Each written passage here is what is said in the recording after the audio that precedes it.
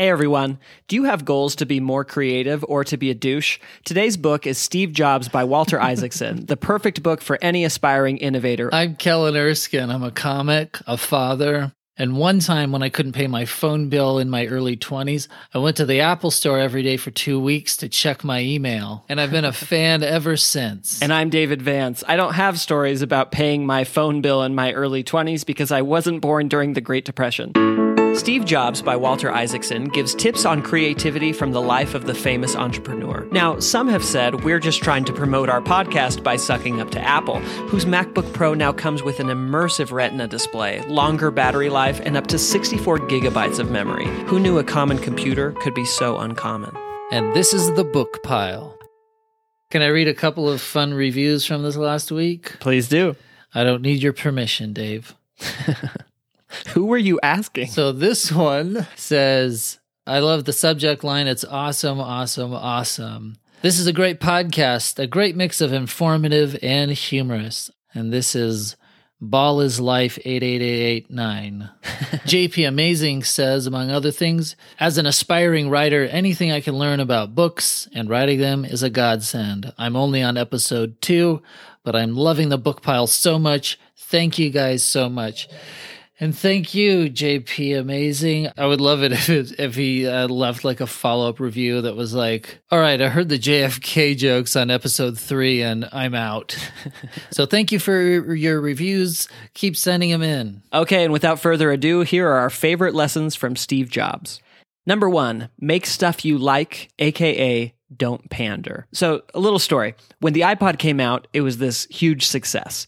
And so Microsoft came out with its own MP3 player called the Zune, and it was a total disaster. And Steve Jobs was guessing why it was. And he said, the Zune was crappy because the people at Microsoft don't really love music or art the way we do. Okay, Steve, then you tell me how they made Clippy the paperclip. And he goes on to say, we won because we personally love music. We made the iPod for ourselves, and when you're doing something for yourself, you're not going to cheese out. Which, imagine saying something that cool and then ending it with cheese out. But I love the broad point he's making that there's so much value in making something for yourself rather than trying to pander to someone else. There's actually this whole book about it called The User Method that basically says, make the thing you want because you're not actually very unique. You know, chances are millions of people share your taste. So for instance, at Pixar, when they made Toy Story, they didn't try to pander to kids. They just made the movie that they themselves wanted to watch. And then John Lasseter got fired for giving employees the long hugs that he himself wanted. Well, I love the advice that he got from the marketing genius Mike Markkula, who said, never start a company with the goal of getting rich. Your goal should be making something you believe in and making a company that will last. And that is something that you see over and over in this book and the story of his life, that he was never one for like exquisite things or the crazy lifestyle. For most of his life, he just slept on a mattress in his room. I mean, so do I. The difference is that he had 3 commas in his paycheck. After he was sort of thrown out from Apple and then returned later, he only worked on a salary of $1 per year. So it was never about the money for him, even though he could have had it freely. Although, didn't he then go back and demand like a huge stock option package? It sounds like it just shows like a great example of how controlling he was, because at first they came to him with a stock option and he was like, no, I'm not. If you pay me now, then all the employees will think that I came back here just to get rich. That's a direct quote. But then later somebody else came to him with a stock option, and then he countered it and asked for twice that amount. Because he was basically like, well, now that this is on the table. But I love that the story that remains in your head is the fact that he had a $1 salary. It's like when the NYU film students are like, yeah, I broke into the industry by shooting a short film with just my camera, my friends as crew, and my parents' extravagant penthouse apartment in Manhattan. There is kind of a danger to the user method, which is if everyone on your team has the same taste, then you can miss out on big opportunities. So, for example, Steve Jobs didn't really exercise, although he did burn calories running away from his daughter. And so he almost killed the iPod mini, which is the Mini is this product that's great for people who exercise, and he almost killed it because he didn't exercise. But he had coworkers who did work out, and they kept the Mini alive because they saw its value, and then it became a huge hit. So if everyone on your team has exactly the same tastes or is exactly the same in some way, you're probably going to miss out on good opportunities. And in fact, Caroline Criado Perez has this whole book called Invisible Women about how when most of your decision makers are men, you miss out on all the problems faced by women. I don't think that's true. I've never seen that happen. All right. Lesson 2. Intuition is better than intelligence. Is that what you wrote at the top of your SATs? So that's a direct quote from Steve Jobs. As a teenager, Steve Jobs, he walked into the headquarters of Atari and told the person working the front desk that he wouldn't leave until they gave him a job. Right. I don't think that I've heard a version of this story that happened past 1990. Like, I don't think that you could do this sort of thing. Can you imagine just going into an airport and going, you give me a job or I'm not going anywhere? You do that at Lockheed Martin and just get drone striked. Yeah. Or at Raytheon and just get drone striked. At the very or at least, Google and just get drone striked. At the very least. Is it drone struck? What is the past tense? I'm gonna ask Obama. So they actually got the head of Atari, and the head of Atari basically said, "I like your style, kid. It's not that far off. I like your moxie." It was that type of story, and he became a mentor of Steve Jobs. So it was at Atari that he learned to appreciate the value of bringing intuitive design to customers with his experience with the Star Trek video game, especially these early video games, that they had to be intuitive because nothing like it ever existed before. So there was no manual. And you'll see that throughout Steve Jobs' life, he has this appreciation for the purity of simplicity. For this Star Trek arcade game, it was just insert quarter, avoid Klingons. And I would love it. What a powerful life lesson. If that was Steve Jobs' epitaph, insert quarter, avoid Klingons. Pong was first introduced as an arcade video game. It was the second arcade game ever, but it was the first one in a real public situation, because the first one was technically at Stanford University, but the first one really available to the public was available in a small bar in Sunnyvale, California, which soon after that would become a comedy club called the Country Store, which then in the early 2000s turned into Rooster T. Feathers, which is my hometown comedy club. So I can say that I have bombed at the first public place where an arcade game was. I'm going to put that on my bio. But this intuitive design, I feel like Nintendo did this with the Wii. After creating these more and more complex video game controllers, Nintendo's so dumb. They thought people had 3 hands. Did you ever own an N64? So I love that with the Wii, it's very intuitive. You pick up the controller, you pretend it's a tennis racket, and you throw it directly at your 80-inch flat screen. I think that was the story of the Wii. So you could really only play it once, but it was so intuitive that time. But you see this in all the Apple products. They are made so that you can just pick them up and instinctively, intuitively know what to do. Do you remember the first time? The idea behind every Apple product is for it to be so intuitive that a baby could get addicted to it, which they do. As soon as you are just totally messing with the neural psychology of a generation of kids, you know you've hit the product sweet spot. You know, you can become the most valuable company in the world. Do you remember the first time that you held an iPhone, that you used an iPhone? Yeah, I think my dad got one in the first year or two after it came out. Oh, are you looking for like my emotional response? No, that was fascinating story. So when I went to the Apple store for the first time, I'd heard about it, and I picked one up, and I hit one of the apps. I didn't know it was a game. I clicked on it, and it was this game, but then I didn't know how to get back to where all the apps were.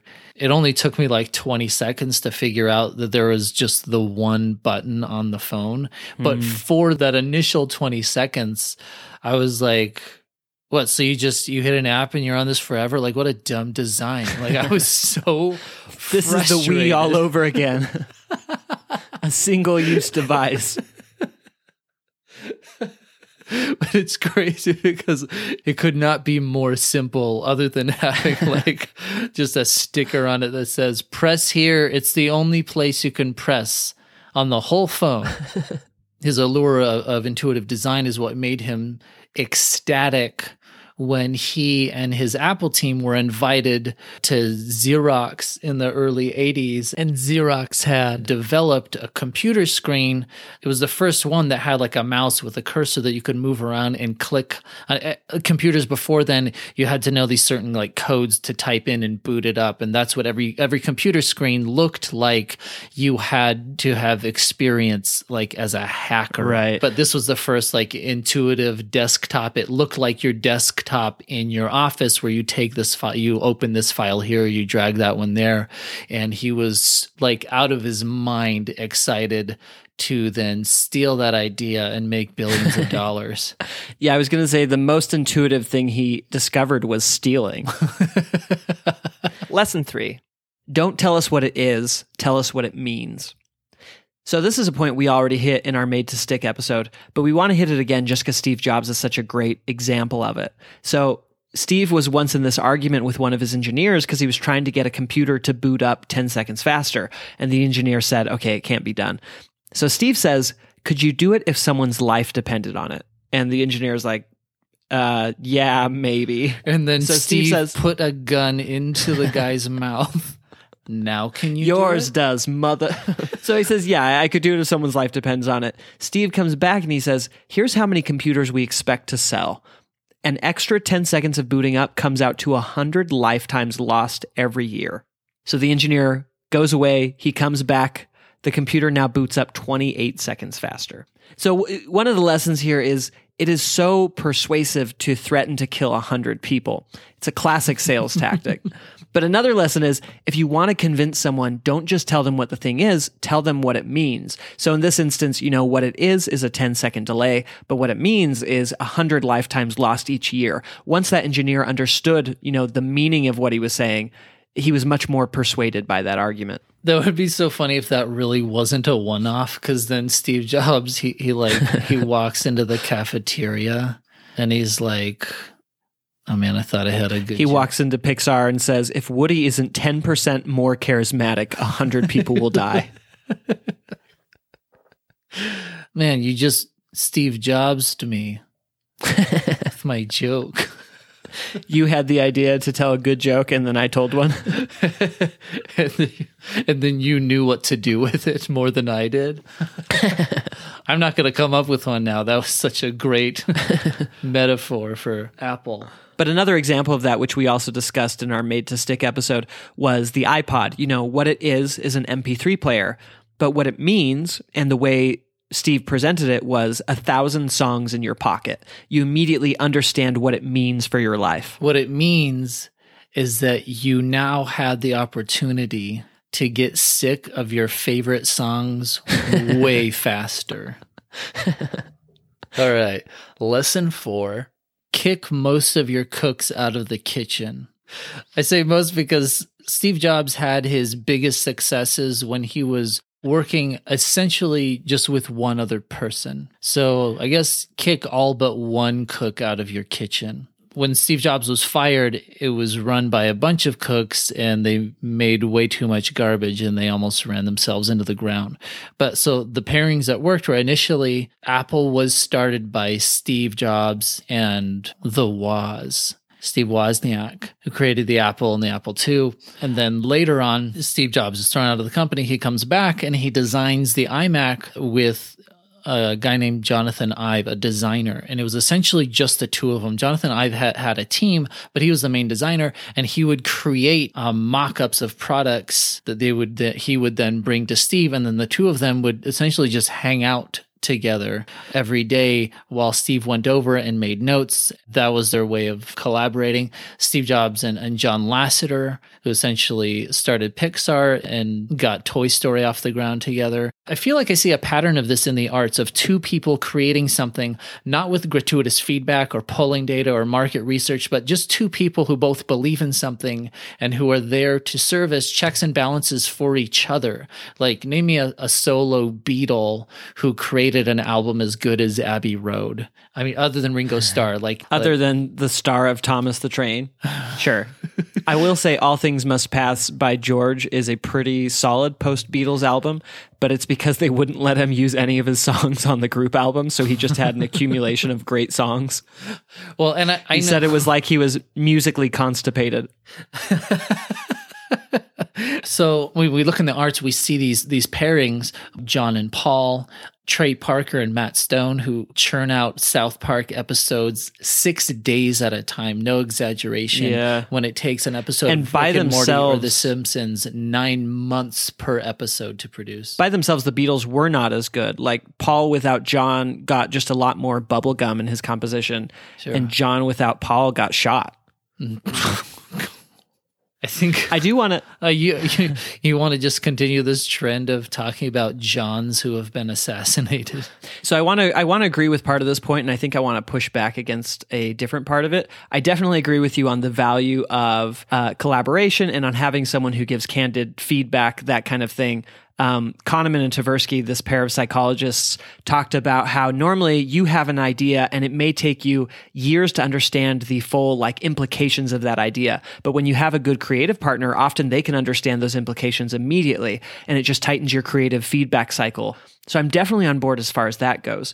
I think I want to push back a little bit on this idea that most or all of Jobs' accomplishments happened in these teams of two, just because he was actually pretty noteworthy at Apple for what he called deep collaboration, which was, at a lot of companies, a product gets just passed from department to department. So first, engineering will take a stab at something, and then design has to figure out, okay, how do we take what they made and design it so it looks nice? And then manufacturing takes it and it has to ask, okay, how do we actually make this? And then marketing and distribution has to ask, okay, how do we actually sell this? Whereas at Apple was very noteworthy for all of those processes happening concurrently so that they'd come out with a really nice integrated product. So I'm worried that focusing just on the collaborative pairs ends up being a little too reductive in terms of what Apple was making. Well, I feel like in arguing against my point, you're actually strengthening it, because what's happening right now is that you are pushing back against me. So checkmate. We are making a great podcast. I'm the Steve Jobs. And you are... You say checkmate so much that I do have to ask, do you play chess? I guaranteed you I can beat Ron Weasley in a game. But I see what you're saying about the broad collaboration, but I'm talking just more about the pure ideas. When it was him and Steve Wozniak, they were creating the first user-friendly personal computer. When he was creating the iMac, it was just basically him and Jonathan Ives. I know that there is, 9,000 people under them that they're standing on top of, but ultimately it was Steve Jobs coming back to the company with this idea and choosing one person to work with in a room. I think part of the reason I push back against this is that it talks about, even in the book over and over again, how an employee would pitch Steve an idea. Steve would say, that idea is crap. And then he would come back a day or two later and pitch it to them as though it were his idea.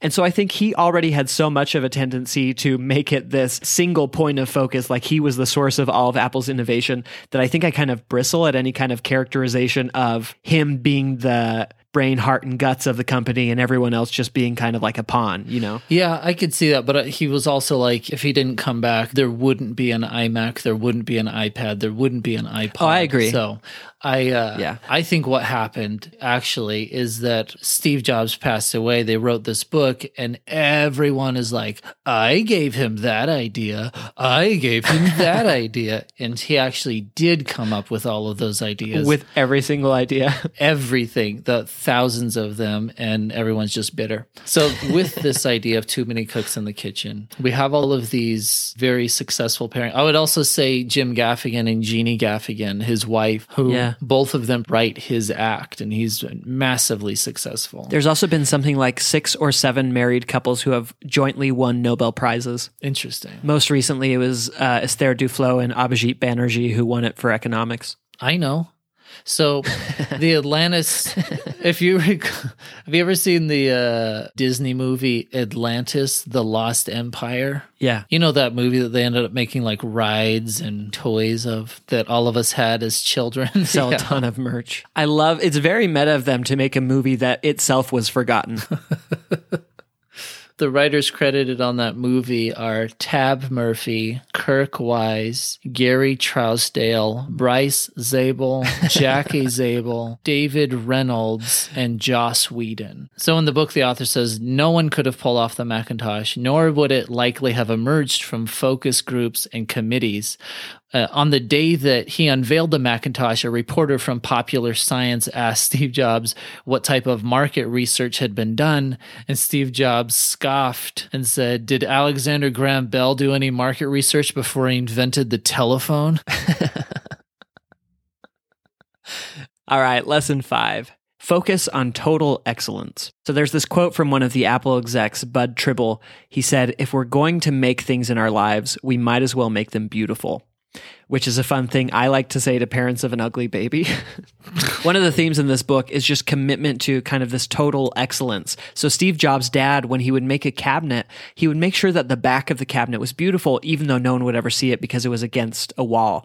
So Steve brought a similar ethos to Apple's work. He started making sure that the insides of all the machines were beautiful, even though no customer would ever see that part. And there's actually this Apple motto where they say, every Apple machine should look beautiful and every Apple cord should look like it's been tortured. All right, time for our random fact round. So one thing from the book, when Steve Wozniak was a teenager, he made a fake bomb and hid it in a locker. And the principal found it and heroically sprinted with it out to the football field and pulled the wires out to save all the students. And I think that is the funniest, saddest thing. Like, this poor man goes through this terrible ordeal. He's so brave, all because of just this dumb genius teenager. It's also crazy too, because I hope that the bomb squad showed up and they're like, you could have just left it on the field. So here are some of the bands and songs that were on Steve Jobs' iPod. Pretty much every Dylan album before 1975, so only like 130 of them. The Beatles, Rolling Stones, Joan Baez, whom he dated for a while. Wasn't it weird, that part where they said that maybe he dated Joan Baez only because she had dated Dylan? Yeah. Isn't there something just like a little messed up about that? Yes. The song Wooly Bully was on it. And then such a funny... Famously by the Wiggles. Such a funny assortment. 10,000 Maniacs, Jimi Hendrix, Alicia Keys, John Mayer, Green Day, Talking Heads, Bach, Yo-Yo Ma, who he had play at his funeral. And then apparently he was close to having Eminem on his iPod, but Eminem never quite made the cut. He even went to a concert. But he said, this is a quote, "Eminem's growing on me. I respect him as an artist, but I can't relate to his values the way that I relate to Dylan's." It's like, oh, really? Next, Steve Jobs was almost adopted by a lawyer and his wife, but they backed out at the last second when they found out he was a boy. And I call those parents the Pete Best of adoption. One of the things that I want to talk about next time is how often Bill Gates was completely wrong. Sure makes you question his instincts on malaria, doesn't it? He was furious that Apple even brought back Steve Jobs in the first place. He told them that that would be a disaster. And I don't know if that was like out of fear or what he actually thought. But when the iMac was... It does kind of feel like Vader being furious at the rebellion for bringing back Luke. When the iMac was announced, Bill Gates, he painted a PC red, and he said that the iMac would be a passing fad. And he was just a little off about that one. I wonder how Microsoft's doing. Let me go Bing it. I can't remember the password to my MSN account. Man, Explorer is running so slow today. In Santa Clara, like the heart of the Silicon Valley, there's a mall called Valley Fair. There's an Apple store there that I used to go to in the early 2000s, and a Microsoft store opened up across the... Bill Gates said that the Apple store was a dumb idea. But then this Microsoft store opens literally right across from the Apple store. I imagine that whatever like H&M was there before was sort of like those people who got on the internet like in the early 90s and they just registered every obvious domain name like Ford.com, GeneralMills.com, and then sold them to those people for $1 billion. There's no way Microsoft didn't pay 10 times as much as they needed to be across. And it was, I don't know if you've ever seen one, but it looks exactly like the Apple store. And the people are even wearing like the necklaces, the laminates. I imagine the back was like, instead of a Genius bar, is like the Smart People pub. There used to be Gifted stand. The Mensa half house. Speaking of those location things, someone once told me this. I've never researched if it's true. If it's not true, don't tell me because I'm much happier believing it. Apparently, McDonald's will spend millions of dollars researching like the optimal locations for its restaurants. And then after all that, Subway will just buy a spot right next to McDonald's.